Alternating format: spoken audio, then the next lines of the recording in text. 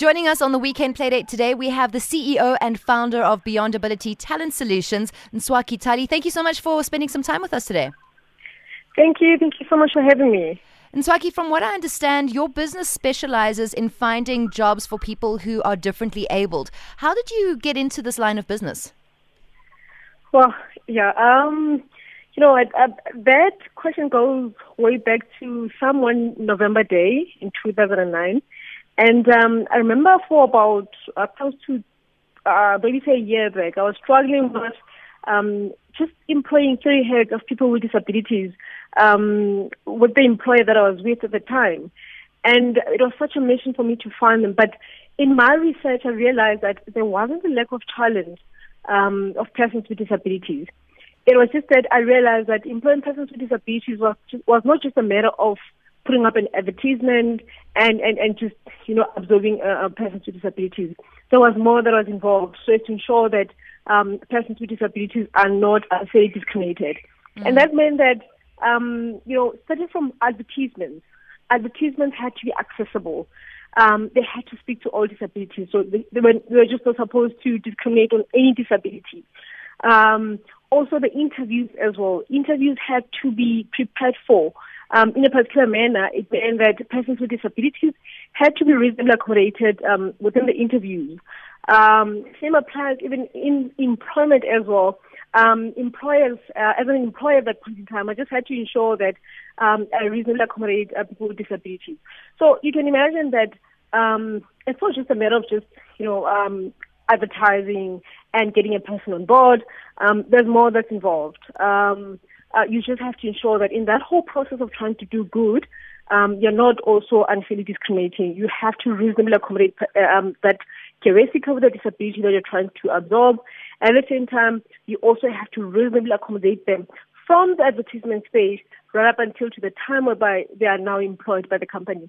So I then took that leap of faith and I said, you know what, let me be that one person who drives this change and run with this, and ensure that when people with disabilities are employed, they're employed in safe environments and they're also employed amongst teams that can relate to them better and can accommodate them. That makes so much sense. So the fact that they actually didn't have access to the website, so maybe if they were visually impaired or if maybe they weren't able to work on a computer or to get access to the website in the first place. So how do companies approach you and how do individuals approach you, or which way does it work?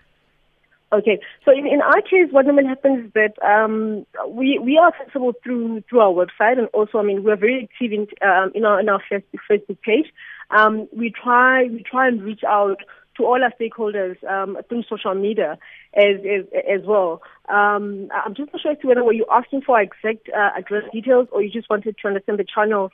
Yeah, that just we're to see, reaching out. would people with disabilities approach you and look for positioning, or do companies approach you and say, advertise for us, and then you look at whoever is coming towards you to place them? Yeah, it's two ways. Okay. It's two ways. In our case, we advertise all our opportunities through social media. And why do we use social media?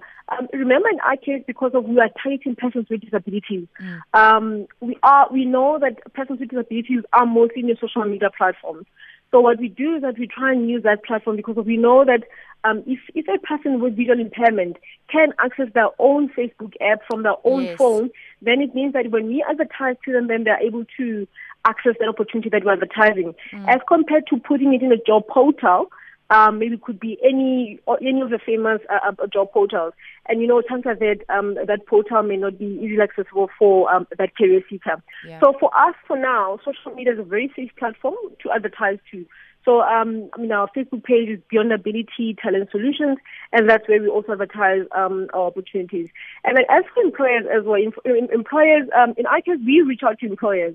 We go out of our way to knock on company doors and to present ourselves and also present the candidates that we currently have on our talent pool. That's the, maybe let me just say, the marketing channel that we're using at the moment. That is absolutely amazing. So, Ntsoaki, would you say that the best place to get in touch with you guys would be Facebook, whether you are an employer or somebody looking for a position? For employers, I would encourage our website. Okay. Via info@beyondability.co.za, and for candidates, I really would encourage our Facebook page, which is Beyond Ability Talent Solutions, and that's where we populate all our activities via Beyond Ability Talent Solutions, and we're reachable via that platform, and our responses are quite prompt on Facebook, because we have a person who's dedicated to that platform. So you usually get a response of within a day or 24 hours or so, you get your response. That is amazing. And Ntsoaki, thank you so much for joining us on the Weekend Playdate. All the best going forward with your business, and thank you so much for, for being a shining light in this very dark environment for people with disabilities. I think it's really amazing that they know that they can actually find a job in the career that they would like to be in, instead of having to sacrifice their passions or their talents. I think it's amazing. Thank you so much for having us. I mean, it's really encouraging as well to have cheerleaders such as your platforms. It's really encouraging. Thank you so much. If you would like to hear this full interview, you can go to 5fm.co.za, click on catch-ups, and look for the Weekend Playdate.